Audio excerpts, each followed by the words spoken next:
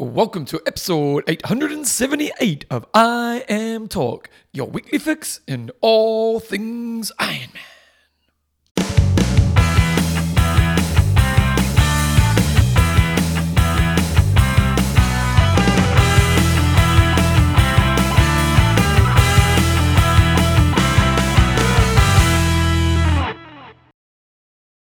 Rightio team, welcome along to episode 878 of IMTalk, your weekly fix of Coach John Newsom, Bevan James Isles. Did I get that right? I didn't get that right, did I? Your weekly fix in all things Iron Man. Yeah, something like that. Yeah, something But like I think I did that at the start. Yeah. I don't know what's happening with my life, John. It's only number 878. We'll get it right eventually. What's happening with my life? You've been getting a slick haircut. That's what's been going on. No, I just put some water in my hair before we started. Oh, there we go. It's gone now. Because I'm pretty scruffy. Yeah. I've always been a bit scruffy. And about a year ago, I was doing some training for something, and I had to send a video of me training someone in to get my assessment. And I looked at my hair and I was like, "You're such a scruffy." So I made it a habit of putting some water through my hair in the morning because I often just get out of bed and start my day. Yeah. And often exercise will mean my hair gets wet. But in the last couple of years, we chuck some water in my hair. There you go. It's just I'm not so scruffy. There you go. iTalk is proudly brought to you by our wonderful patrons. We've got Roger the Chop Cannon, Marion creaming the moose herring. That's a great one. We've got Christina steaming up the room, Ament.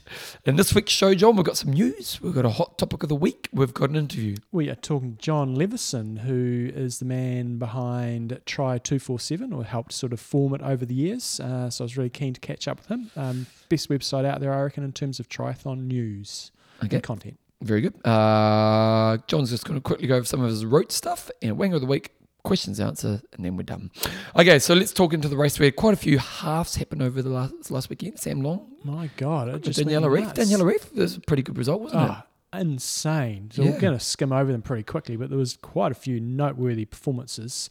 Sebastian Kienle finally kicked off a win in his grand finale tour. Did he? Great. Winning the Zarauco Triathlon, which I think was in Spain. Sarah Perez took out the females.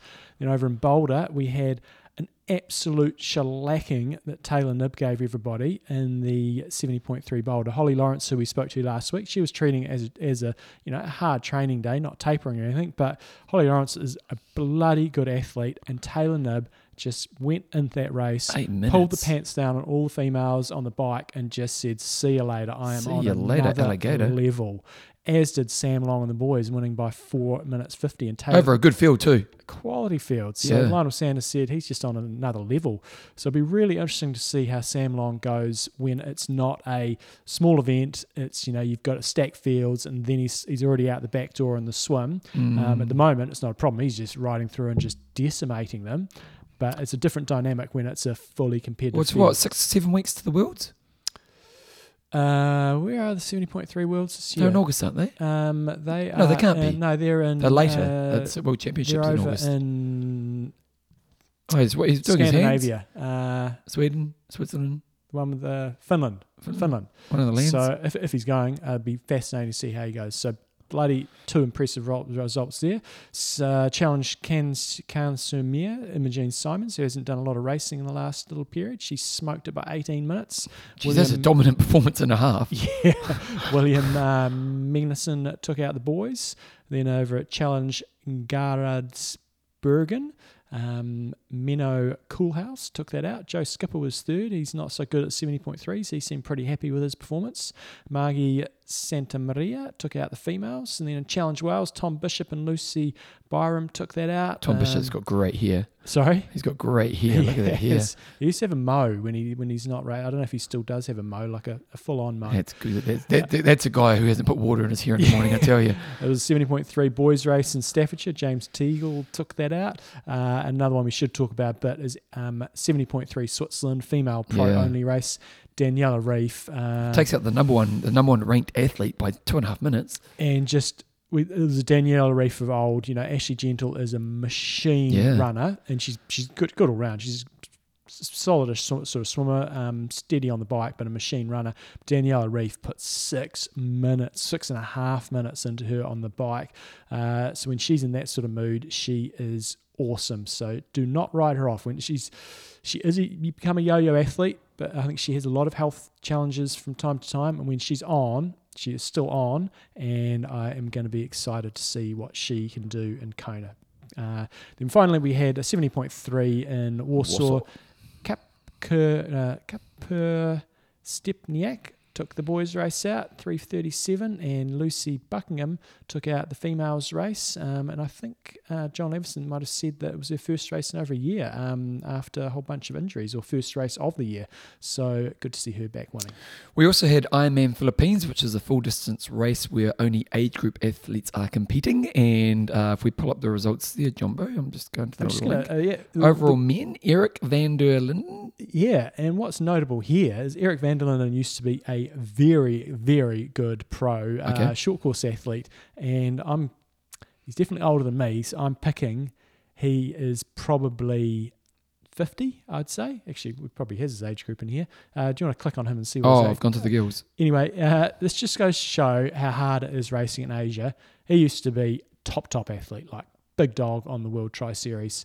He ran 3:44 to win the race in 9 hours 56:20. Wow! Just goes to show when you're racing in the heat, it's tricky. The second place only ran a 3:31, which is probably one of the fastest.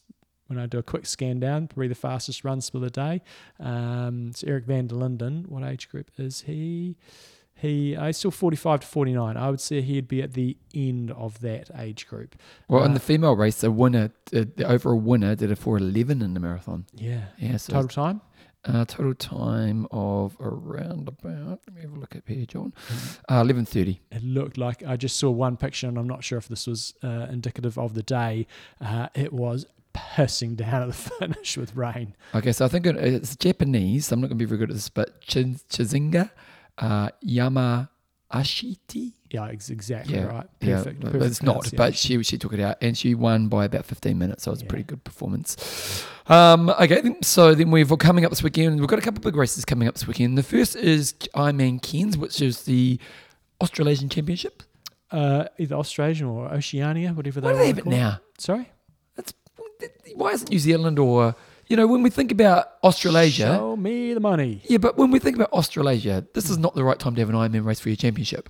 Yeah, I mean... like if you are going to say, when's the Australasian season? It's done and dusted by now. Yeah, and if you're going to make championship races, and there's other championship races at this time... You have got most of the good Aussies and Kiwis there. Yeah, so but that's because it's a championship race. If you did it at a different time of the year, you're probably going to get the same field, I think. Unless if you did it Ironman New Zealand, maybe you get a slightly different field. But it would be nice to see you it get a better moving field in around Ironman New Zealand, wouldn't you? Yeah, you usually get it like a Joe Skipper or somebody maybe rocking up. Anyway, should be an interesting race. But I tell you what, there's going to be some easy qualifications for Nice and for Kona on both the males and females. There's 4 slots on either side. Prize purse for 150 grand, paying 10 deep. And when you look at the boys, you've got 4 of the top 5 have already qualified. And on the females, you've got 5 of the top 5, all of them have qualified. So if you basically almost just got to finish, because someone here is going to be pulling out, and so there's only 11 starters on the female side, and you've got to say 1 or 2 is going to pull out. But is it still a percentage of time? Sorry? Is it still a percentage of time within finishes? Because like, for example, in the females, you've got Sia Crowley, whose predicted time is 9 hours. Mm-hmm. And then you go down to those who don't qualify. So Laura Brown from from Australia, her predicted time is 9:44. So she's the first, let's say that happens, she'll get the first slot based on the predictions. Yeah. Then go down to person Emily Donker from Australia. She's predicted to do 10.5. She could still get a slot. Absolutely. She's highly likely she will. I don't believe, and I'm happy to be pointed out if I'm wrong, that there is any restriction around times. There used to be at one stage on the prize money, but in terms of slots, I just think it rolls from. So what are you predicting in the race? Braden Curry. Well, so on the boys' side, we've got it should be good battle actually. You've got Braden Curry, Stephen McKenna, Mike Phillips, Nick Castelline, and Tim Van Berkel, along with David Plesset, Matt Burton. Yeah, it should be an interesting race. You'd expect Braden to win, but you expect him to win Ironman New Zealand, and Mike Phillips. Yeah. Mike Phillips is on his game. He's going to be really competitive, as is Stephen McKenna. So I think it should be a really interesting race. On the female side, you expect Sarah Crowley. She's predicted to win by 10 minutes, and if she's on good form, you'd expect her to do that. Okay, good stuff. So we've also got Ironman Austria coming up, and the big news there is there's a name down there, Alistair Brownlee. He's a pretty good triathlete, but he's will he down be there with an asterisk. Yeah, I will he think, be there? 'cause he's also entered the following week in Ironman Nice. So I think he's just basically going, if I'm fit and ready, I'm going to go and do one of these races, and I've got to put my name on the list. Whether he turns up or not, I'm not sure. But he hasn't qualified yet. This race has 2 spots for the men and 2 spots for the females. So Cam Worth's going to be racing as well. But he's also listed for Ironman Nice, so kind of hard to predict. We're seeing the people who haven't qualified, aren't we? Yeah. Yeah. And Alistair Brownlee doesn't need to have an amazing race to qualify. He just needs to have a steady race. But if he explodes on the run like he has done previously, then won't be qualifying. But he's predicted to go 7:47 and win by 6 minutes in front of Cameron Worth. So that will be interesting. Hope he races either there or Nice, which is the following weekend. On the female side, there you've got Lottie Wilms, who is the top seed, predicted to go 8:57. So yeah, most of the big guns have ticked that qualifying box, and after the next week or two, well, a lot are going to Rote. We'll talk about that next week because the Rote field is mega. Yeah, it's pretty awesome, isn't it? It's great. It's absolutely fantastic. Okay, what are the other races happening out there outside of the Ironman and Challenge World? You've got the Mavoria Man in the Czech Republic. You've got the Kelp Man, which is one of the X-Tri sort of races over in Scotland. If you want to go somewhere fresh to do a race, that would be a good one. You've got another long-distance race, International de Durville, the Ultra X in Ambleside in the UK. The Lakes Man is on, and good old Phil, the Big Brown Whitehead, is a race director up at Lakes Man. Very popular race in the UK, sells out. Beautiful part of the world. Another beautiful part of the world that's not an iron distance race, but I saw it listed on K226.com, is the Mont Blanc International Triathlon in Passy in France.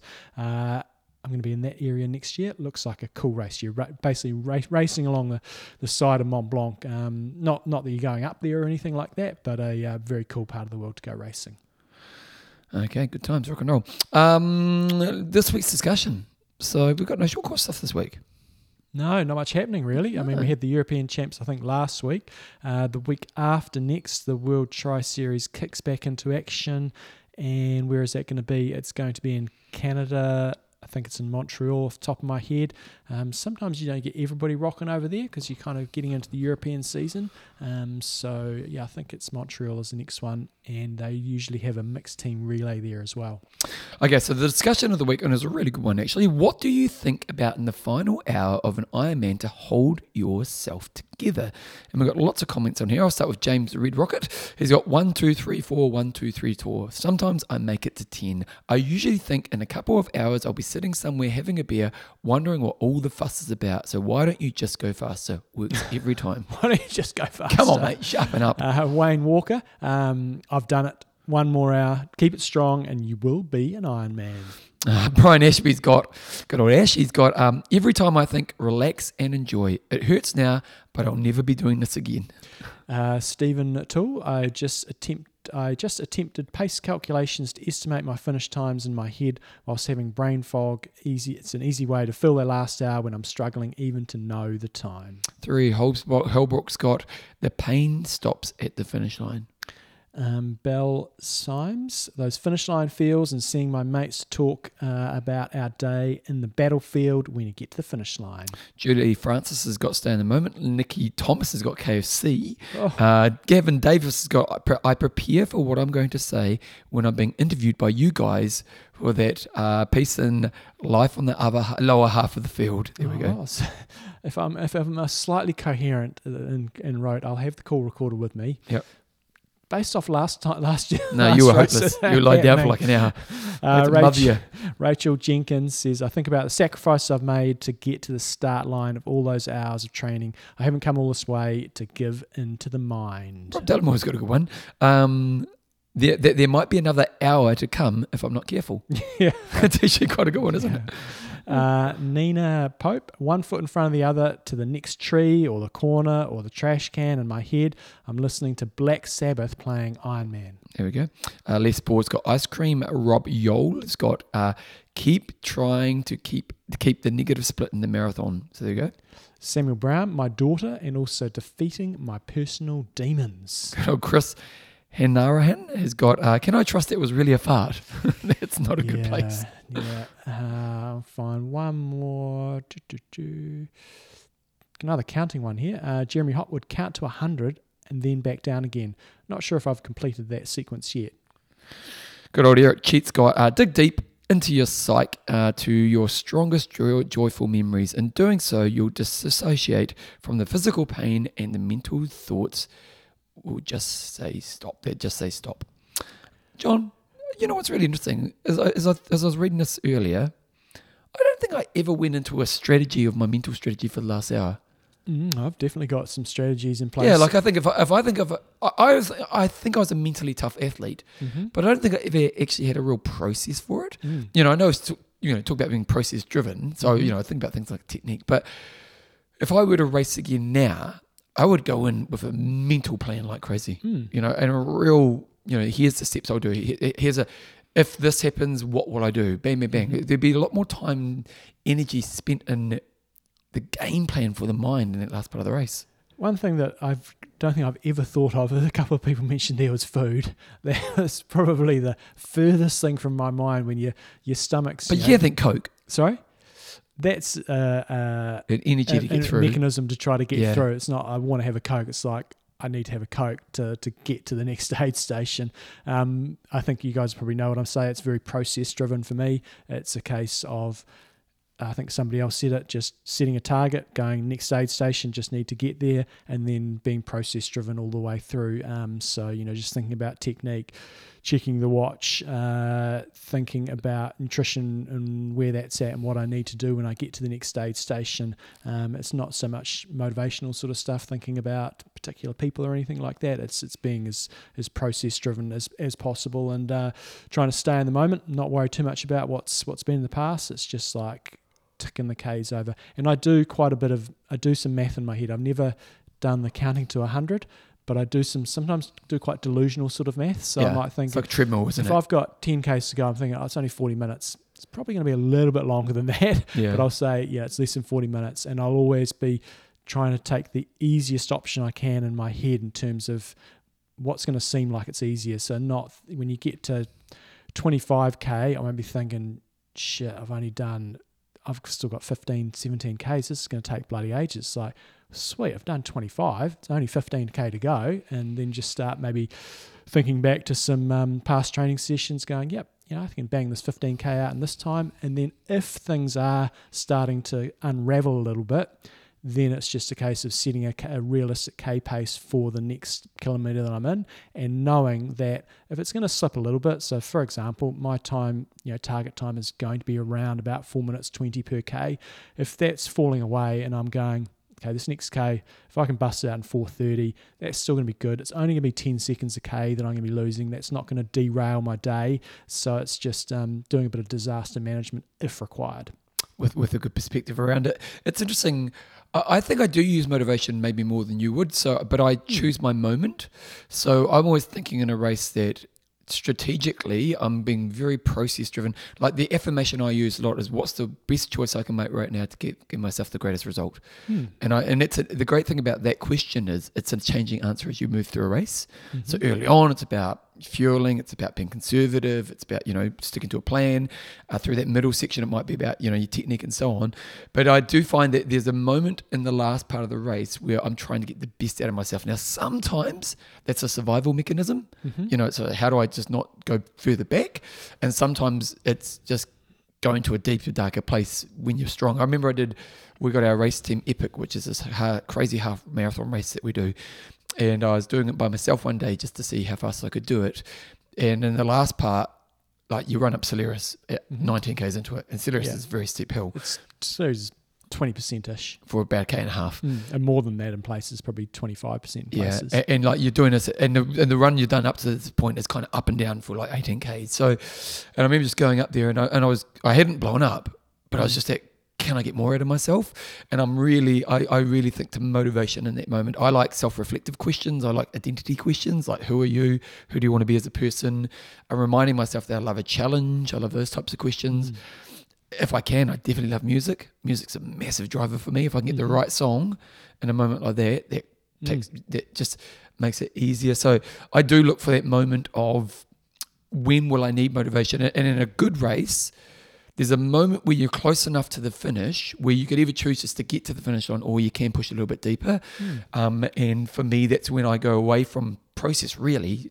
There'll be a little bit of process in there, but more towards just going to, get to the finish line knowing you gave everything. And preparation for me, the last 10K of the run, I know it's going to be the most painful part of the race, but for me at the moment, I'm most excited about that part of the race because that's going to define. Yeah, well, that's it, isn't it? Yeah. It's going to define what sort of a day, not necessarily, you've got to obviously do the build up there, but I just so want to be strong in that part of the race. And so that excites me thinking, I picture go through the race. I know when roughly 10K to go is going to be at this turn at this little town, and you've got a bit of downhill. We come through the town of Rote itself.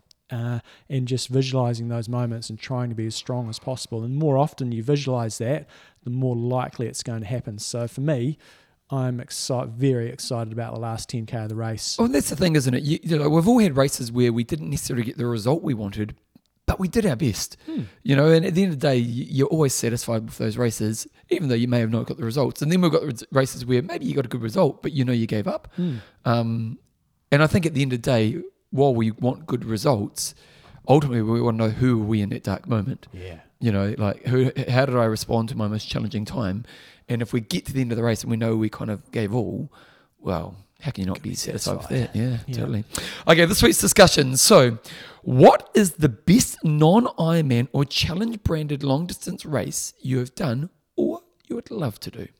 There we go. What's that? John, you got a quiz question. John's quiz question. We may have done this before. I'm not quite sure. I don't think we have. Okay. How many years was the 70.3 World Champs held in Clearwater, Florida, before it was moved? So for those of you who haven't been following the sport for a long time, it was based there for a number of years. Well, it basically started there, didn't it? Yeah. And that was because Ironman was based there itself. It was. They were nearby. They're in Tampa, isn't it? Or Tempe? Something like that. Tempe, Florida. Florida. Anyway, it was there for a number of years before it started moving and it was a around disaster of a place to have it. Yeah, well, it was just a pancake flat course. It was draft fest. It was one of those ones, occasionally you get a race, like a lot of Ironman races have got a component of drafting in it. But then occasionally you get a race where you get lots of video coverage where people are like, this is ridiculous. Yeah. And it happened there pretty much every year. Yeah. Yep. So how many years was it held in Clearwater before it moved? Okay, John, we've got an interview. We are talking to John Levison from Try247. Here we go. Hey guys, I'm pretty excited to have today's guest on partly because I know very little about him. His name's John Levison. He is the founder and chief correspondent of try247.com, which is basically my go-to website in terms of getting triathlon news. For those that haven't been on there before, it is a UK-based site, but very much covers all world things triathlon. I know John also does some race announcing, commentating. For some of you who have watched challenge races, I know he's done some of the commentating for those, and I just thought it'd be great to get him on, discuss his sort of career and also the changing nature of covering events and this whole media space for triathlon. So John, welcome along to the show. Oh, thank you very much. Always a pleasure to be on here. I've been fans of you guys from even longer than we've been around. So it's I probably think the first time we've chatted. I think we've had a few email conversations back in the days of when sub 8 and sub 9 was actually notable, and we seem to have moved beyond that. But happy to catch up. Those emails would come in every week now. If we said, can you update that sub 8 hour list? It'll be. You still update it? I long since gave up on that. Yeah. It just ceased to be relevant, really. Ceased to be a barrier. Yeah, I actually it's quite interesting. I had some. I was chatting to Torsten about something unrelated. I had to ask him a question because I thought, Torsten will have some stats, and he just a little data set for nothing to do with the site. So he sent me some data through, and on that list, I think I added up. I think Joe Skipper has something like 9 sub-8s now, which is just, I know there's, over the years, maybe issues with, course lengths and stuff, but however way you want to cut it, it's what was a barrier is now, an absolute requirement, particularly on the fast courses for these guys to get success these days. We're going to find out a bit about your tri sort of career and so on. But what were you doing before triathlon sort of came into your life?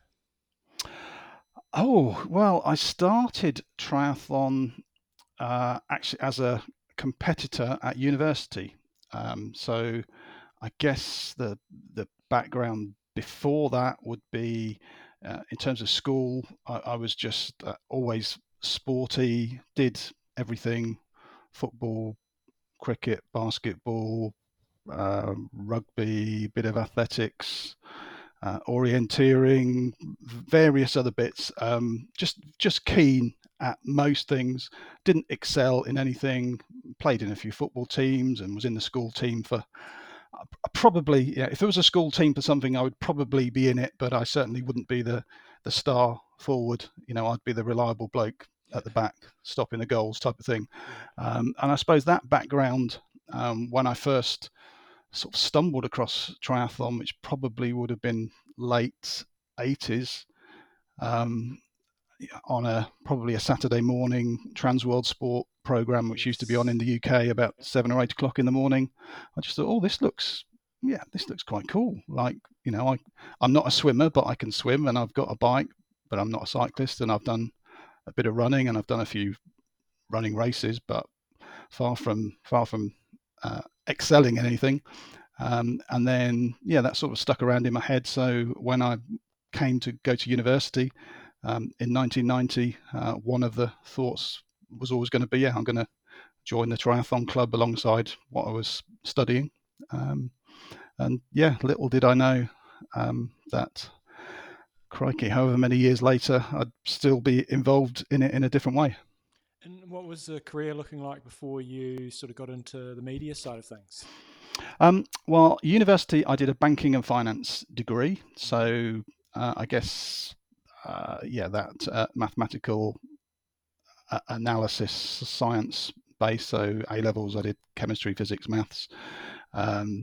Went off to university, did that degree. Did a couple of years working for British Airways, the airline. So I've been based down in London, joined their finance graduate program. Was there for about 2.5 years while I was doing my management accountancy exams while working with them. And then once that was out of the way, moved and basically worked in the city for about probably 11 years total. So 2 years was with a Swiss investment bank. I was working as a product controller in the equity derivatives department. And then after that, 9 years with Barclays in their treasury. So very, very different. And as a triathlete, we're going to get on to Tri 247 in a moment. All I could find was one result for you. I know you've obviously done a lot, but you went to the 2008 World Triathlon Champs in Vancouver. And if my memory serves correctly, I know at least for the junior race, I was coaching a junior at that stage who I think he got 9th or so. It was an Arctic day, so I'm wondering whether that ended your triathlon racing career or what you've sort of done in terms of a competitor. No, so I guess the broad brush of me as a competitor would be enthusiastic amateur would probably best sum it up. So I did my first race was actually a duathlon while I was at university, 1990. I remember it well. I think I was 4th from last. I thought I was actually moderately fit at the time, but clearly not based on the results. And I raced with a few gaps. I think the last actual racing I did was 2015. So I think 70.3 Vichy was probably the last thing I did. But in between the beginning and the end, I did a couple of sort of GB age group things. So you've correctly got that one from Vancouver, from I guess that's off the World Triathlon site. But even before then, They had a long distance world championships in Fredericia in Denmark in 2001, which was until last year, I think, was the only time that they'd actually had that event over the iron distance. So yeah, I did 4 iron distance races, middle distance, sprints, a fair bit of running as well, running events. Probably running was my best sport, but yeah, really enjoyed it. Raced quite a few places around the globe, either running or triathlon, training camps, and yeah, just had a blast. But yeah, I'd love to be regaling you with stories of that podium win at Kona, etc. But no, that You've always got the future. You've always got the future. There's a good reason that you can't find that. So no, I mean, Ironman-wise, 10:39 was my best Ironman Switzerland, which was actually my first one. It never got any better. Running-wise, I did 1:18 for half marathon, 2:53 marathon. So solid, but there's no elite background. I was an enthusiastic amateur who made triathlon a significant part of his life over a period of time, but without it wasn't everything. And there was never going to be a moment where I just thought, I'm going to pack the job in and become a pro triathlete, because that's none of that. So, but no, I really enjoyed my racing years.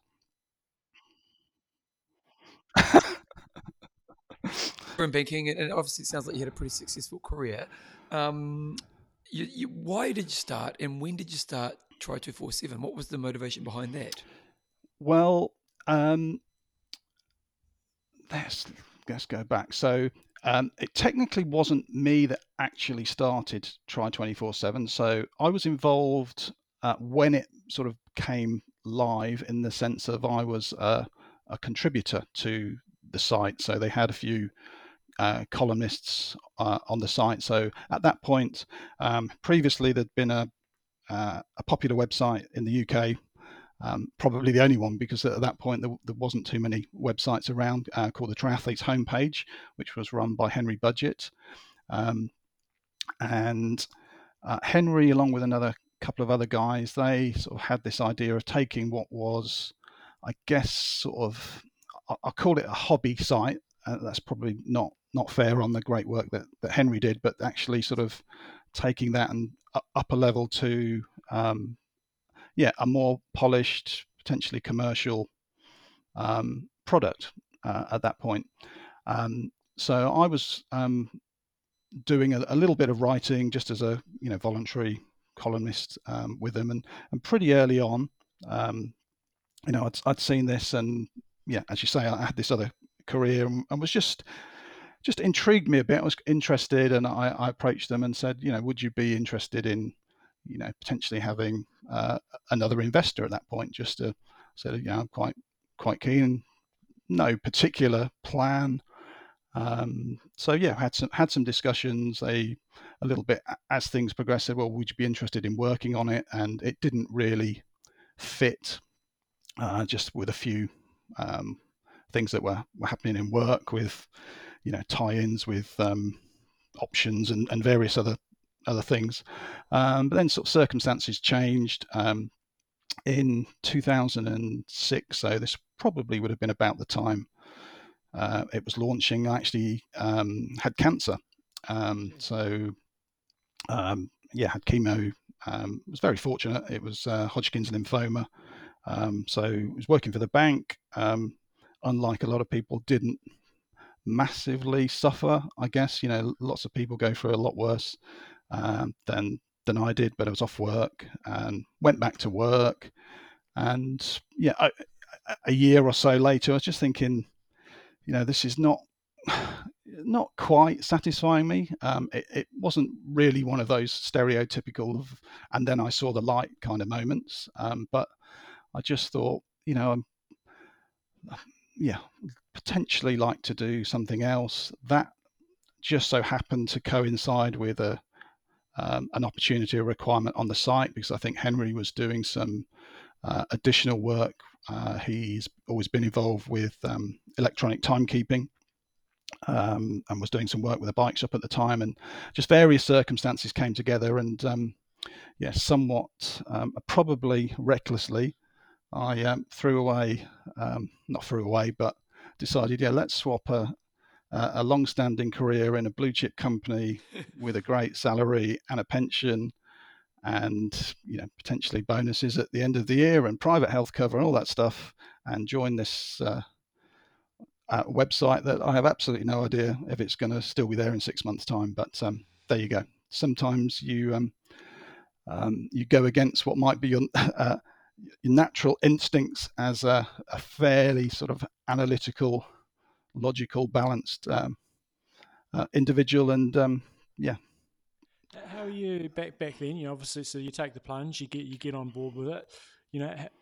This may seem like a bit of an obvious question, but how are you sort of generating revenue for the site, and how did that sort of evolve over time?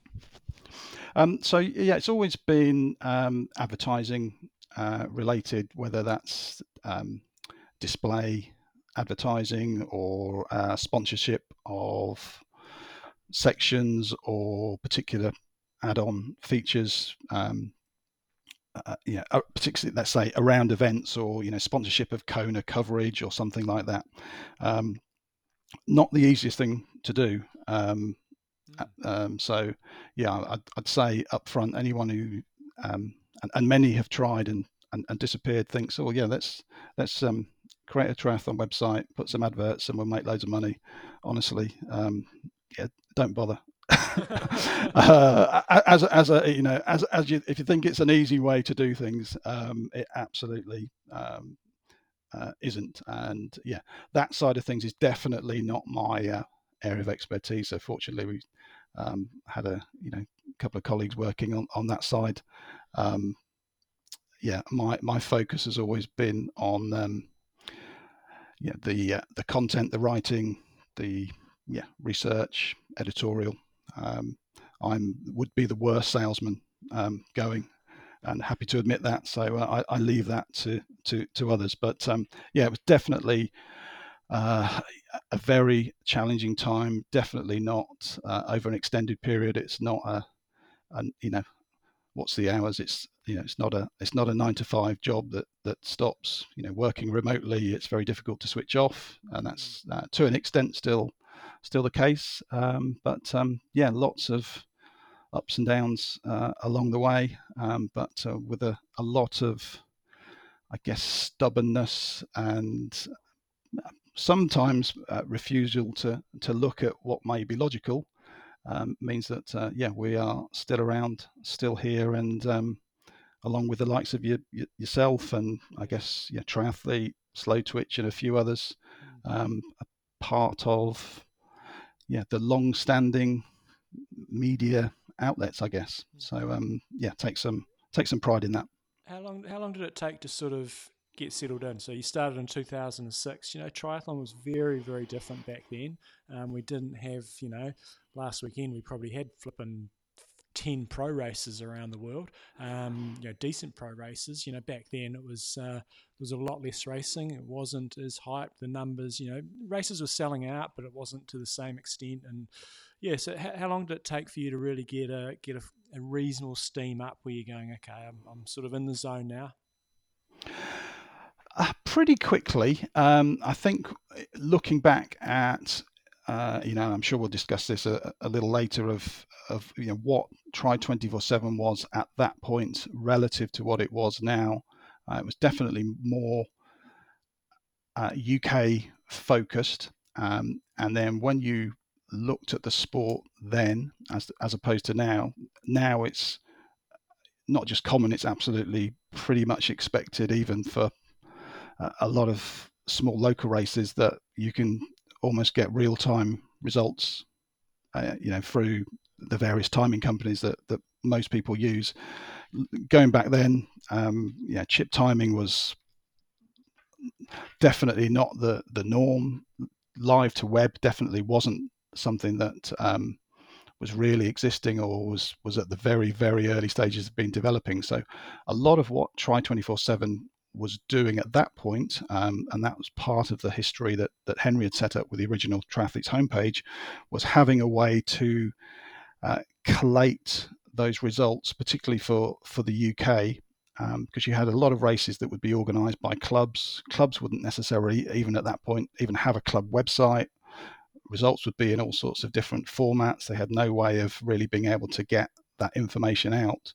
So part of what we were doing was being an outlet or recipient to be able to say, send us that information and we will do the necessary formatting and be able to publish it. So you'd have a location whereby you could go and get all of the racing from the domestic UK scene.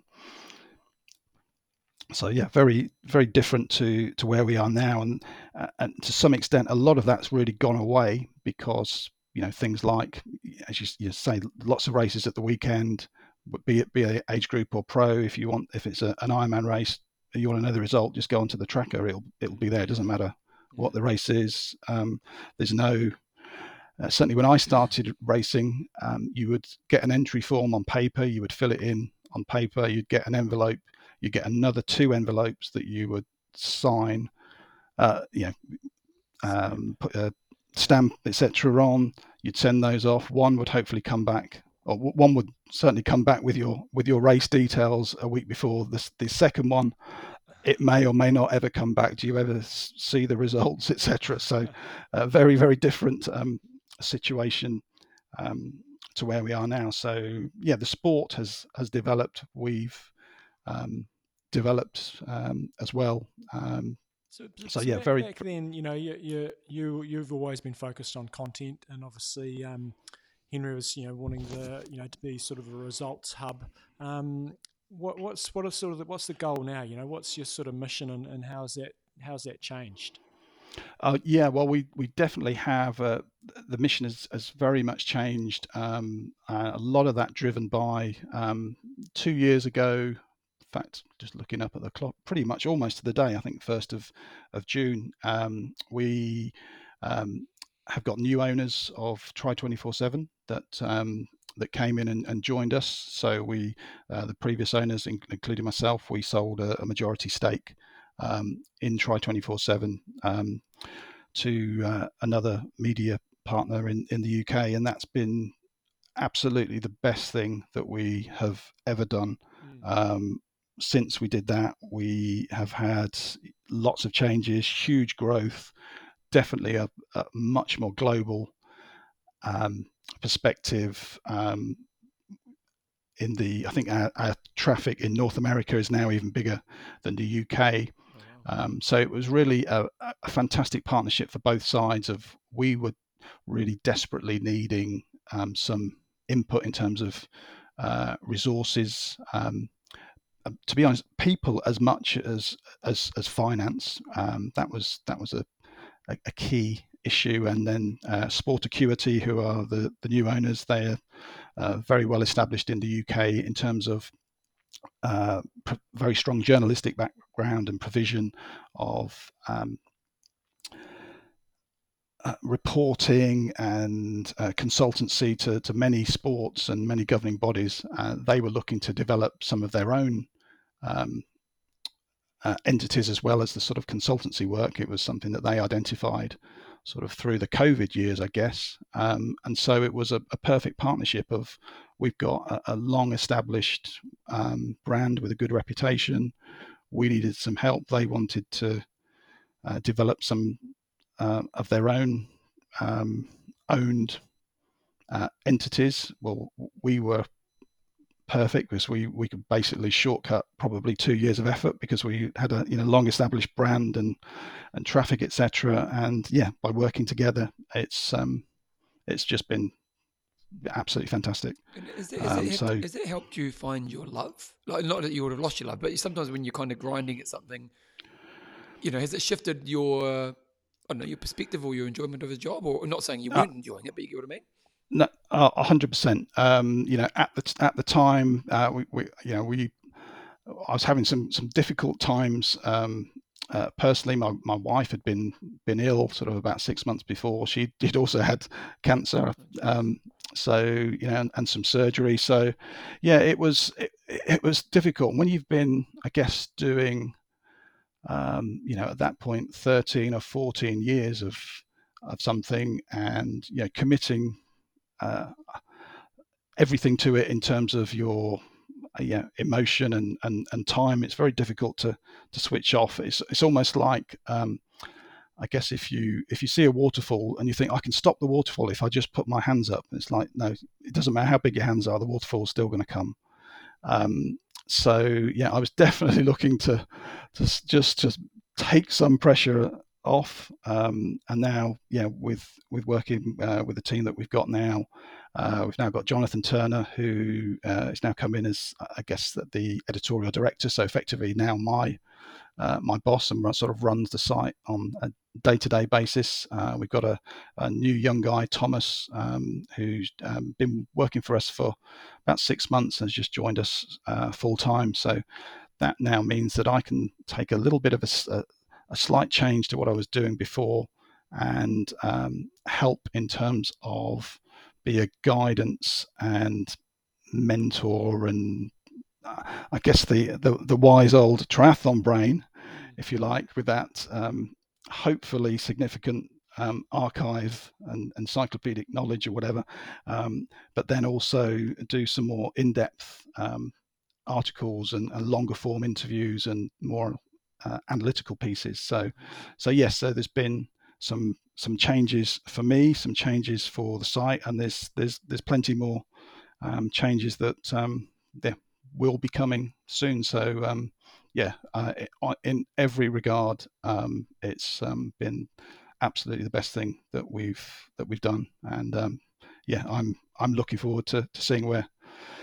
Tri 24/7 continues to develop in the coming years. It did seem like for a long time. I know you said you had others in the background, but it did seem like you were the driving force, and every article had your name on it, and that certainly looks to have changed over the last sort of period. But what about the media landscape? If you've been covering events since 2006, and you've obviously attended a lot. I remember you were at some of the big challenge races. I think you were maybe at the challenge at Collins Cup as well. Maybe how's the sort of landscape changed for you as a writer, and also in terms of the commentary you've been doing and the technology movements? Yeah. I suppose it's difficult to sum everything up in a nice, easy form. I guess the move to digital generally is probably a good place to start. So for us, we were never coming at it as a print magazine that also had an online presence, for example. But I think also in relation to digital, while you have been around for possibly even longer than us, maybe 16, 17 years, and up to whatever it is, 880 episodes or whatever it may be, for much, if not most of that time, there was probably a handful, if that, of other podcasts. So now there are other podcasts. Everyone's got one. Everyone's got one. Just try to. You haven't got one yet or not? We don't have one. I don't know. To be honest, if it is coming, no one's told me. No one's told me yet. We do have. There will be things coming in terms of new features on the site and some video content and various things. But no, I don't think podcast is top of the list at the moment. But yeah, alongside podcasts, there are some more sites. There are different sites, but also with that technology, there's now a lot more opportunity for the athletes themselves to be creating that content. And we see the rise of either YouTube channels of the athletes themselves, exactly. I mean, Instagram, I'll be absolutely honest, because I am coming up to 52 years old. I don't understand Instagram, right? I know it's just this massive thing, and I think I've just bypassed it. I'm just yeah, I'll leave that to Thomas, our young guy. But yeah, there's exactly. But yeah, you see that the athletes now have both opportunities to engage more directly with their with their fans, with brands, etc. And I think you also have to, there's opportunities, and there's also for some dilemmas as well, because we've seen in a few cases you've got, I guess the marquee name in terms of the YouTube world for triathlon, from my perspective and long-standing, would have to be Lionel. He and certainly along and with Talbot, of course, behind the scenes, he's created or fully committed to this whole process, and you get real Lionel. So it becomes must watch. I'll call it TV, but must watch content, even if at the end of that content you're going, oh man, I'm so pumped up, I'm going out to do a hard session, or you're screaming at the screen and you wanted to throw things at it, going, for F's sake, you're not changing your blooming diet or your coach again. But it doesn't matter, whichever way it is, that's what you're getting. And similarly with Instagram, and there are others that are really good at that. There are others that I know maybe struggle with that, and it's both an opportunity and difficult. It's not a world that I'm not an elite athlete, but if I was a young elite athlete now, I'm not sure how I would want to approach it. So there's various things like that. There's a lot more coverage of races. It used to be a bit of a rarity, or you wouldn't necessarily get too many races to watch live. Certainly when I started working on Tri 247, and you'll remember it well, Ironman Live was a ticker update. So you would watch Ironman Live. Ironman Live was the equivalent of a very basic Twitter, I guess, long before Twitter existed. And you'd be sitting there and refreshing, and we've got an update, which was a text update that someone had done, and that was they were advanced at that point. Now there's a lot more in terms of streaming, whether it's by Ironman Challenge, World Triathlon. You've got new players come in with Super League, PTO, etc. So there's a lot more going on, and even really going back to very basic stuff, just pure technology of if I can interview Christian Blumenfeld from the seat that I'm sitting in now, and he's in Sierra Nevada, just through Zoom, which I've done. And before that would be maybe it's a phone, and so there's definitely lots of opportunities, and I think technology only ever gets quicker in terms of its development. So exactly where it's going to go over the next 5 years, I don't know. So you've been involved in a lot of races as like a commentator. Just a couple of questions around this. What grinds you about the complaints we see about coverage, and also what do you think we need to do to maybe take it further to improve that coverage that we're seeing within races? God, that's that's what you call. I'm sure you guys have, from where you are playing rugby, that's what we would call in England a hospital pass, isn't it? Thanks for that one. Where you get the ball right. I mean, commentary's not easy, is it? I mean, I haven't done any live commentary, but it grinds me when I see people giving others shit that are doing commentary, that are doing you're doing a pretty good job, and then you just don't know how hard it is to sit there and commentate, whether it be 2, 4, 6, 8 hours, 10 hours for some of those guys doing Ironman live coverage. It's a hard gig, and you've been there, so it's just nice to get some insight into what it's like when you're on the other side of the table and what it looks like to you. Yeah, there's definitely a lot that people don't see. So in terms of my commentary journey, that's the word everyone uses these days, the majority of the stuff that I have done has mostly been the at venue commentary and announcing, and then the live sort of broadcast stuff came a little later. And yeah, there is so much that goes on behind the scenes. I think one of the things that people perhaps assume or perceive is that somehow the commentator is in a better position or has got more information or can see more than they can at home. And so many times, more often than not, it's completely the opposite. So I'll give you a good example. So I was doing the on-site venue announcing alongside Lauren Steadman, the para-triathlete. We were the announcing duo at the Commonwealth Games in Sutton Park last year.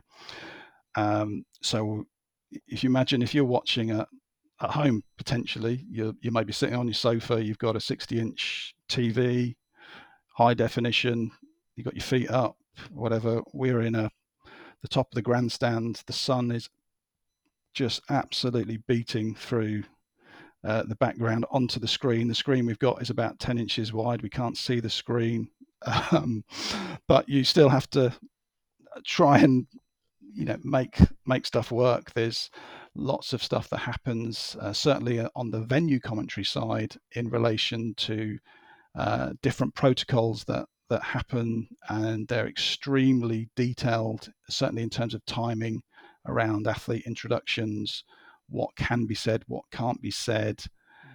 And then post-race, when you get to medal ceremonies are, from a production point of view, particularly at major games, they are the thing that people fear. Not fear is probably the right word, but that's the thing that you cannot get wrong. So giving you an example for triathlon, and I've been so lucky in triathlon that I've been able to be part of that at 2 Commonwealth Games, that both in the UK, so 2014 and 2012. We've had a European Champs grand final. I got to go to the European Games in Baku and various things. So going back to that, medal ceremonies, Commonwealth Games in Glasgow. In fact, it was same in Birmingham. Was the first medal of the first day was triathlon. So that just means that the eyes of the world are on it. Certainly, from a TV perspective. But what you're seeing on the TV is what we, or the sports presentation team behind the scenes, are delivering. So it absolutely has to be right. So when we were in Glasgow, I think we must have done the rehearsals, and I promise you I'm not exaggerating, but somewhere between 40 and 50 times of the medal ceremony for that first medal, because when you go to, let's say, Commonwealth Games, which for us in a triathlon world might be at least in depth a lower standard race than, say, a World Series, in profile terms it's part of a major multi-sport games, which means in the UK it's on the all day long. Doesn't matter what the sport is. I'm sure it's the same in Australia, in New Zealand. So the profile is far higher. So there's a lot that has to go on behind the scenes to get these things right, that people don't see. So so that's one aspect. In terms of trying to look at the broadcast commentary, I mean, I was trying to think about this beforehand, and the single thing that makes the most difference, and I think this sometimes is what gets overlooked, is and this is what the broadcast team and the commentary really can't control, is how good is the race. Because if the race is great, then everyone will be happy. Some of the complaints or the whinges at times can be, that wasn't very exciting. You didn't, the commentator wasn't excited, and it's like, if you think, well, you've got a 70.3 and it's 5 hours long, and the female leader or the men's leader led out the swim and literally have been in the lead with absolutely no competition for 4.5 hours, it's pretty difficult to be excited. Or to be consistently excited, and anyone that would tune in and expect a commentator to be sounding like they're bursting with energy for 4.5 hours, they would just think that they probably consumed Christian Blumenfeld's entire supply of Red Bull. It always helps when you got Commonwealth Games, when you guys bloody dominating, you kind of you're probably going to get the names right and the pronunciations right. A couple of quick ones to finish up. What has been the favourite race you've ever attended? And I know that's a hard question, but have a think about the favourite one you've ever attended, either as an athlete or as a commentator or official or whatever capacity it might be. And secondly, what race are you looking most forward to this year? Oh, good questions. Crikey, well, I've been to so many races. I'm not sure I could come up with one, but I'll give you a couple. I'll give you a couple. So I would say the race that we've just talked about, in terms of an event, and from my experience of being a part of that event, the Commonwealth Games in Sutton Park was pretty epic. Obviously as a Brit, and having been part of all of the World Series events since 2010 in the UK, so London, Leeds, Nottingham, it was something that I was desperate to be a part of, and we had a fantastic team on site, and it was one of those events where you come away from, in terms of your working experience and what you've given to it, and how you know that not just you have done, but how the whole team has performed, and you're really genuinely sort of quite emotional, where you come away and just think, wow, how did I end up with a situation where that's a true busman's holiday of, like, I would literally have done that for free. And you come away and you're just so, full of pride to be part of an event that was magnificent. It was a fantastic event. It looked great on the TV.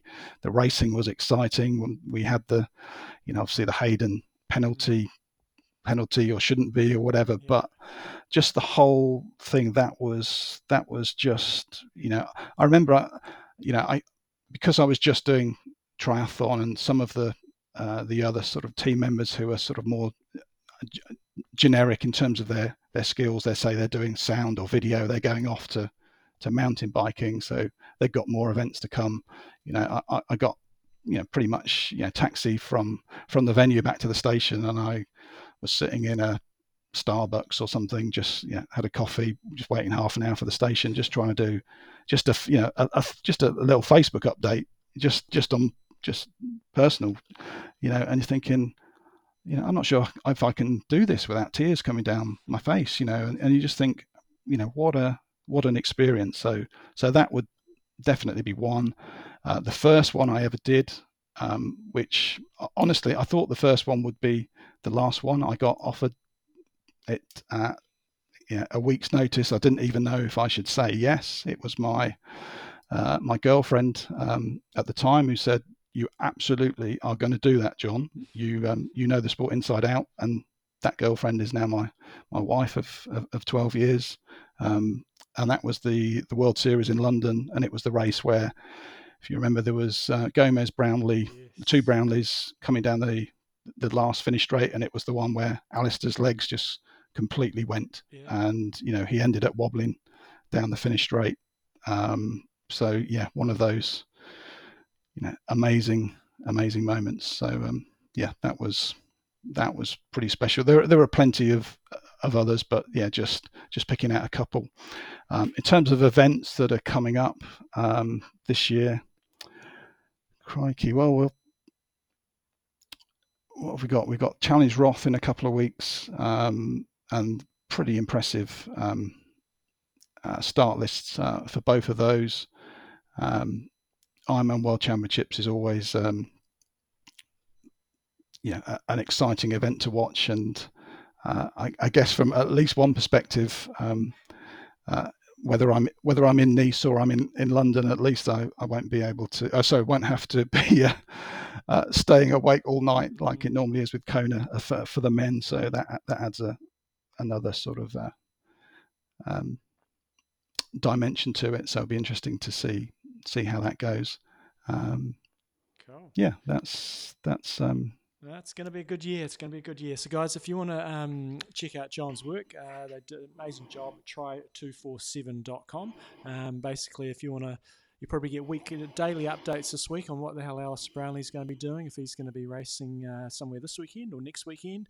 And yeah, basically, if you want to find the latest news, pretty much it's my go-to place. So thanks for all your efforts in getting that site up and running and humming and just taking another big leap in the last couple of years. So love your work, John Levison.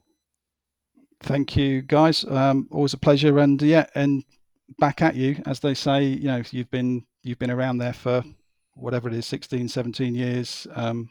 Yeah, you're in a different way. You're a part of our triathlon landscape, and I think it's important that we, as not custodians, but part of the wider media, where we can, try and work together. And it's a corny phrase, and I know it's one that I'm stealing from Sam Renew from PTO, but rising tide raises all ships, or whatever it is. And if we as a wider community can help all aspects of triathlon, whether it be the professional fan perspective or the participation element, or just keeping the history of the sport alive, which I know is something that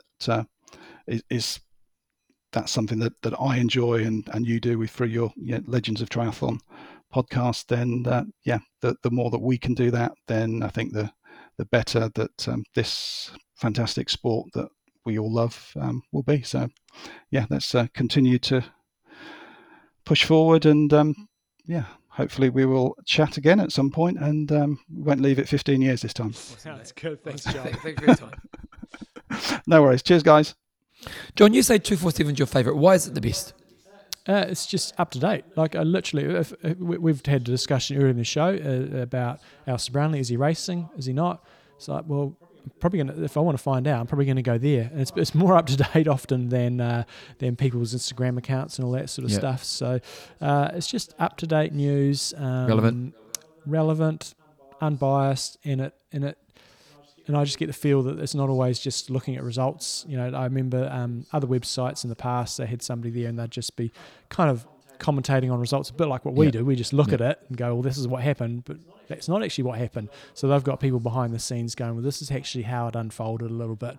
It's also being really good at being succinct and just gets to the point. And now, as John said, he's sort of taken a slightly different path, and he's now doing some more in-depth interviews. And so I looked the other day, he did like a 4-part interview with the guy McCoy, who does the commentary for Super League, the Aussie fella, and sort of done a 4-part interview with him. So I just like the direction of it, and it's good. I love it. Try 247. And when John mentioned just then about, we've been around about the same sort of time, and it's good that, we can kind of support each other. I think it's really important when you've got these really good websites, support them as well, click on an ad or just however you can support them. Because we need these resources, don't we? Yeah, and as you said, lots of websites and podcasts come and go, but support and to be honest, and we are this, so being critical of us, we don't exist. These sites don't exist, and these sites are the ones who are actually doing the real reporting of the game. Like we kind of more of an observer of what's happening in the game. We don't go out and do all the research and all the blah, blah. We literally look at these sites and they are the key to what we do. So John's right. Make sure you support these people. Okay, John, let's go. Coach's Corner. Your last route build-up. Yes, got a bit of a curveball. The old, well, not a big curveball, just had a shocker of a session on Saturday. So last weekend's main session, or one of the main sessions last week, was to do a little race simulation because we haven't got any races over here. A few weeks ago, we did a half Ironman simulation trying to be at race pace. This time, it was sort of moving out of the endurance phase and just trying to do some sharpening. So I decided, right, I want to try and go do 1.5k swim, 30k bike, and an 8k run, and trying to push, in the region of race effort. So the intention was, I thought, well, look, I want to be better than half Ironman effort and ideally close to Olympic effort, but probably not going to quite get there when you haven't got the competitors and stuff around you.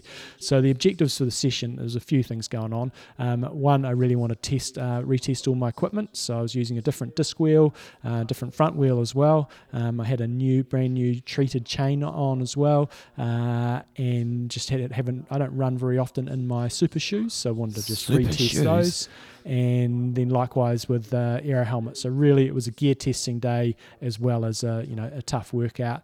Also for me, doing this as a mental test is really important. I think doing the long sessions is great. You get yourself nice and fit and in race mode, but I need these sort of workouts where I'm actually pushing extremely hard mentally, even though it's not at my sort of race intensity. And obviously just for me about getting some muscular conditioning, beating yourself up, obviously regrouping, and then letting your body recover and take you up to the next level. So what actually ended up happening, firstly, it was a shitty weather day, and I was basically... It was Saturday. It was Saturday. It was in the morning. Wasn't that bad? And it wasn't bad, but I'd literally cleaned my bike, had my bike serviced, put on all the fancy gear, and it was raining when I got up, and I thought, bloody hell, this isn't happening. And then it started to stop raining, and we were driving over to the other side of town to do the session, and it stopped raining. I was like, mentally I was in this place where it's not happening. Okay. I'm going to do a swim. I'm doing a swim and a run, and I'll go and do a bike later in the day because I don't want to screw up all my gear. And then it got a little bit better, and we got over there, and I was like, oh, shit, now I'm going to have to do it. I'm not really in the zone. And that was potentially part of the issue why things didn't go so well. But the roads were still going to be wet, and so I begrudgingly went out and did it, knowing that to clean my bike's not going to get covered in shit, but it's going to get to the extent I'm going to need to clean it all. So so in terms of the shitty weather was not great, and it was bloody freezing. Really seriously looking forward to getting out of this country tomorrow. And so negatives, the swim, just felt sluggish. Had a couple of good swims lately. The bike was just woeful. My legs were just sore and heavy, and at times I couldn't even, I was just struggling to hold Ironman power. On the other side, the positives were I didn't throw the towel in, and the run was actually reasonable despite not feeling great. Managed to hold a reasonable sort of pace. I was trying to hold under 3:45 per K pace, and the second half I was able to do that. First half was just a little bit off. And so when you have these shitty sessions, you're going, what the hell? And it's pretty easy to get in a negative space. And so, what I do in this circumstance is just analyse what the hell's going on. And for me, in this circumstance, it was a pretty easy explanation because I'd done quite a hard strength session the day before and done some exercise I hadn't done before, and it just ruined me for the next day. Did these squat holds and holding the squat for 3 seconds at the bottom, did another exercise that I hadn't done before, and it just ruined my legs. And so I was like, pretty straightforward. I got up that morning and I did some yoga and just thought, oh dear, that was a bit of an error doing that yesterday. Wasn't tapered at all. So in this case, it was pretty easy explanation as to why things didn't go well. But also always live by the old bell curve, knowing that you're going to have these exceptional sessions and you're going to have these really shitty sessions, and that day was one of those. But for the most part, as long as you're sort of tracking with a lot of average and slightly above average sessions, then you should be in a good place. So just need to do a bit of reflection going, I've had a lot of sessions where I've excelled. It's a moment, not the trend. Yeah, so, but it's always good to recognise it's okay to have some shitty sessions. Okay then, John, but let's go quickly into the quiz question, then we'll do Wing of the Week. So the quiz question, so how many times was the World 70.3 Championships held at Clearwater in Florida? And it started, now, do you know the answer? No. I'm going to say 4. I was going to say 4 or 5. I'll go 5 Okay, let's because have a I think your 4 might be right. Because it was like early 2000s? Mid 2000s? No, Yeah, it was. 2006. Do you know what prompted this? Oh, no, we'll see how. Oh, did this not have the years on it?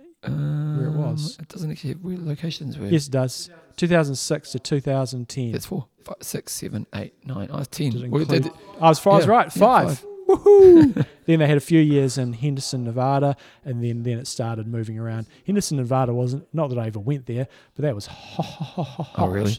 And then they started moving, and they went to cool locations. They've done such a good job with it. Mont Tremblant, Zalemsey, Mooloolaba, Chattanooga, South Africa. No one's won it 3 Nice, times in the men's. Taupo, and no, it wasn't in Taupo in 2020. It was supposed to be. next year. Wikipedia got it wrong. That ended up being in St. George. And Danielle Reef's been the most successful 70.3 champion. She's won it 5 times. What a She beast. really is, isn't she? It's going to be interesting watching the last moment of her career, isn't it? Because she's, look at last weekend. She's still got it, but not consistently. So, yeah. What prompted this thought for having this as a discussion of the week was Terenzo Bozzoni won the race in 2008, and the only reason this came up yesterday, I was on Facebook, and in New Zealand there's a triathlon and sort of trading post, what do you call them, marketplace, and that comes up in the feed, and there was an Aero helmet, and it was the exact same Aero helmet as mine. Oh, there we go. And there was somebody Bozzoni on there, and I clicked on that, and it was obviously Terenzo's mother, who spent the last 2 years, by the look of it, selling off all his old equipment. Really? No idea what he's doing. If anybody knows what He's only Terenzo's up 38. to, pop us an email. Oh, that's pretty old for an athlete. You want to move on with Well, life sometimes. Frodeno, isn't it? Yeah, true. And Is but it- Terenzo, Like, we have, because remember in 2018 he had the bike crash. And maybe that was the beginning of the end. and he might have had chronic Achilles issues. You know, who Why'd you knows say what was that going on. injury? Oh, I know he had an Achilles Okay. issue, and It was just maybe a he bit had random. He may have chopped his ear off. yeah, but he just move on with other things. So if anybody knows what he's up to, just be interested to know, because he's not done anything on social media. Has he not even been on social media? No, Let me have a look. I've put up his Instagram. trust me, you won't find it. I am an Instagram expert. No, a social media His last expert. post was 106 weeks ago. Yeah. Yeah, There you I go. wonder what he's doing for himself. Wanger of the week. Pick a number, Bevan. Don't make it 77, because that's what I was last week. I'm gonna say 13. Unlucky for some.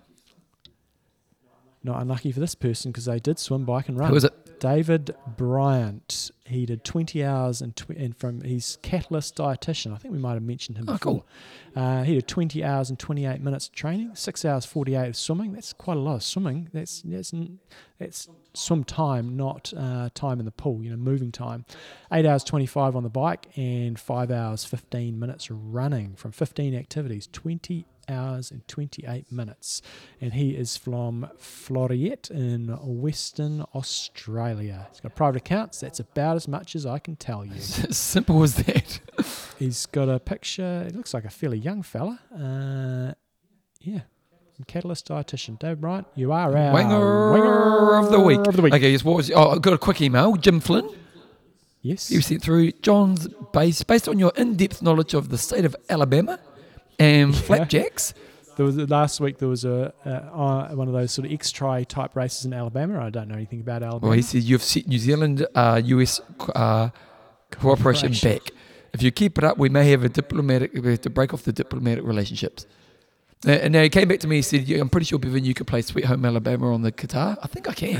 I think it was one of the first songs I ever learned. Dun, dun, dun, dun, dun, dun, dun, dun, That's dun, about the dun, extent turn of it my up. knowledge of Alabama. There we go. So, I really know nothing about Alabama and as flapjacks. a jammer. As a jammer and flapjacks. I have had one before, and I just remember it not being a pleasurable experience. You put them in the toaster, they kind of got jam and stuff in the middle from memory. Do you know one thing I used to do with the toaster? When I was going to Raylene, her mother, she taught me this. And it's not good for your toaster, but it's pretty good. So what you do is you get Marmite and cheese. You get 2 bits of bread, pile them together, put them in a toaster together. It's just So you don't need a toasting machine to do this. You put it in the toaster. For about 3 months of my life, I lived on that. It was absolutely divine. Marmite and cheese. Do you like Marmite and cheese? Do not like Marmite. You don't like Marmite? Which is surprising. I'm a savoury person, and I've tried Marmite. Do you like Vegemite? No, peanut butter all the way. But Marmite, to me, I don't eat butter much in my life. Like I don't add butter to, obviously my meals have butter, but I don't, if I have toast, I don't have butter. So I don't have much butter, except for on a Friday I have 2 muffin splits with butter. You need it. English muffin. Yeah, Can't beat exactly. it. Flapjacks, English muffin, no Yeah, contest. exactly. But Marmite and butter on toast. Peanut butter. Oh, John, you're missing out. You're missing out. What's this one set? We started the taper today. We've got a couple of fellas doing Ironman Cairns this weekend. So we did a 600 warm-up with a bit of mixed strokes in there. 9 100s to send 1 to 3, 4 to 6, 7 to 9.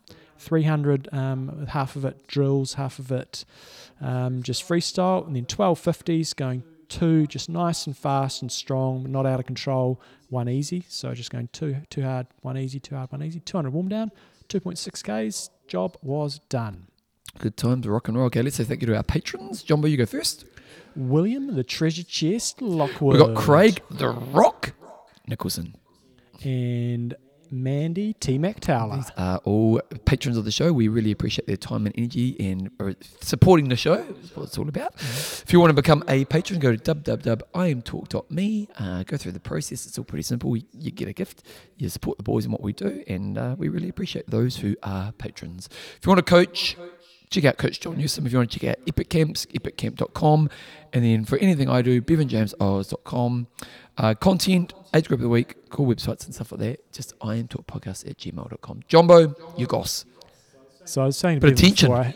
Bit of tension on the on our Facebook page. I put up an advert for our Kona camp next year in May. A fantastic camp. We do the 70.3. We bike all around the island. Bike on the Ironman course. If you want to get involved, it is wicked. And we stay at some nice places, which is reflected in the camp fee because we're not slumming it any longer. And someone took that to point. She said, happy to run the same camp. You book your flights and hotel. I provide the camp for $800. I was like, it's just like bait. It's just like the bloody red rag football. It doesn't take much to trigger John. But you okay? So John goes back quite friendly. He goes, thanks, Kelly. I guarantee it won't be the same. And he goes, watch me. And that's that. Then we got good old Mr. Sausage Ollie Jenner kicked in. It was great. I can't wait to come on your camp. And then he comes back with another one. You can buy a Ferrari or you can buy a Ford. Both will get you to your destination. If you have the money, there's nothing wrong with spending it the way you wish. Cheap isn't always better. And good old Grinder got in on the camp as well, so thank you for those that gave me the moral support. It is a wicked camp. It is expensive, I totally recognise that, but we stay at, especially when we're down at the Manalani area, these fantastic 4-bedroom places. They are sweet, and it makes the whole experience a shitload more enjoyable. We have support crew out on the road, 2 or 3 vans out there. I'm not trying to justify things, just to explain it. You provide amazing value. We do a lap around the island, you do massage. I'm like, you're delusional. You're not comparing the same thing. If you were comparing the same thing, I wouldn't have a problem with it. But, yeah. Anyway, troll me. I'm coming back at you. You're not meant to give them attention, John. It's like at school. I was always a kid, don't give them attention, the teachers would say. And they were right. You shouldn't have given me attention. If you want a shit experience, pay $800, you'll get what you pay for. There we go. Jumbo, so off tomorrow? I am leaving tomorrow, and I tell you what, I've had one foot on that plane for about the last 4 days. Yeah, it gets a bit like that. Winter's pretty good. It's fine. The weather's been pretty reasonable, but when you're going somewhere warm, it's going to be good. So getting on the plane tomorrow. It's a 2-day flight, so we kind of have a forced taper starting from tomorrow because it's 2 days of zero. Although we are going in Singapore Airport, going to a little gym there, do a little half-hour workout because we've got a 7-hour layover. I was telling John one time I think I had a 20. I think it may have been 23-hour stopover. In that case, I'd be going for a bit of it. It was one of those 7 hours is it was borderline. very long. I can't remember. It was extremely long. And I normally go to town, but it just, whatever reason, it didn't work out that I could go into town. And I end up walking a half marathon in the airport. Literally, just like walking. It's quite a big airport, so you can literally do an hour of walking, and kind of end up back at the start. It was, So other than that, Bevan, it's just been prepping that. Baggage allowance is causing me a few challenges. I've got to go do some reorganising today. I was going to take 2 sets. So I borrowed a bike case and managed to fit 2 sets of wheels. Oh, that's good. Sweet. It's exactly what I wanted. And then went to weigh it, and it felt light, and I was like, bloody hell, it was quite heavy. So challenges there. So how much are you allowed? Well, Here we go. that is the one advantage of travelling with the wife this time, is we'll be able to. We should be. Can you combine? Well, that's what I'm hoping. What happens if you get there and say you can't? My flight's got changed, and so I'm not on the airline that I originally booked. Oh, what's all that about? Problem. So originally, well, I'm on Air New Zealand, and then I was going to be on Lufthansa, and with Lufthansa, it's a piece rate. Okay. So like I'm going to get stung. It's okay, but you know what's coming. But this time, I'm on Air New Zealand and then Singapore, and Singapore is like you're allowed 30 kgs. And then you're paying per kg. It's per kilogram. So it's always a palaver travelling with a bike. Why'd that as you all happen? know. Oh, they just changed flights, cancelled flights and stuff. So we'll still get there at the same time. I got an email. We're going to Bali in about 5 weeks. Yes, about 5 weeks. Make sure you get the day right. Unlike one of our listeners who very nearly missed his flight this week. Had in his mind he was going Thursday, and it was actually Wednesday, which his wife thankfully figured out. Well, we had a friend, my mate Mark, his sister-in-law, who aren't that wealthy, like they're not poor, but they were doing a family holiday to Australia, and it was a big thing. It was kind of a 5-year thing or a 10-year thing. Booked everything, bang, bang, bang. Turned up to the airport. They went on the 7th of the 6th. They'd booked the 6th of the 7th, or the other way around, whatever. So they booked maybe the 6th, 7th of the 6th. You didn't miss it by a day, you missed it by a month. And she turned up on the 7th of the 6th of the 7th. She turns up and they go, you're not on the flight. And she, what do you mean? You booked it a month early. And she lost it all. Yeah. Oh, the poor thing. You'd be hard. What do? You're nothing. Yeah. Like, imagine tomorrow you turn up to the airport and you've stuffed up. I get very nervous about things like that. I check and check and check. But for this camp, for example, because I do all the organisation, it's like it's a lot of work. Triple check the accommodation like a million times. Going, it's bad enough if you turn up by yourself and you get it wrong. But when you turn up and you've got 40 people and you've got the wrong date, there's not many options up your sleeve. Thankfully, it's not happened before. Well, I got an email the other day from Air New Zealand because we're going to Bali. And you kind of, it's early in the morning, maybe you've picked up your phone, you're reading your emails, and you kind of you're just kind of not really reading them. And they said, so however they worded it, they didn't word it like this, but they're basically like, we're changing your flight, it's a dramatic change. And it was literally like a 15 minutes early, but the way they worded it, and I hadn't really read it right, and I was like, oh no, what are we doing here? And it turns out they didn't know what they were about. Bevan, have you been watching the Tour de France? So John, we have, and I want to know nothing about the race now. So, because we've been kind of in Succession finished, and we loved Succession, so we're kind of looking for a series, and we haven't really found something. And do you watch Taskmaster?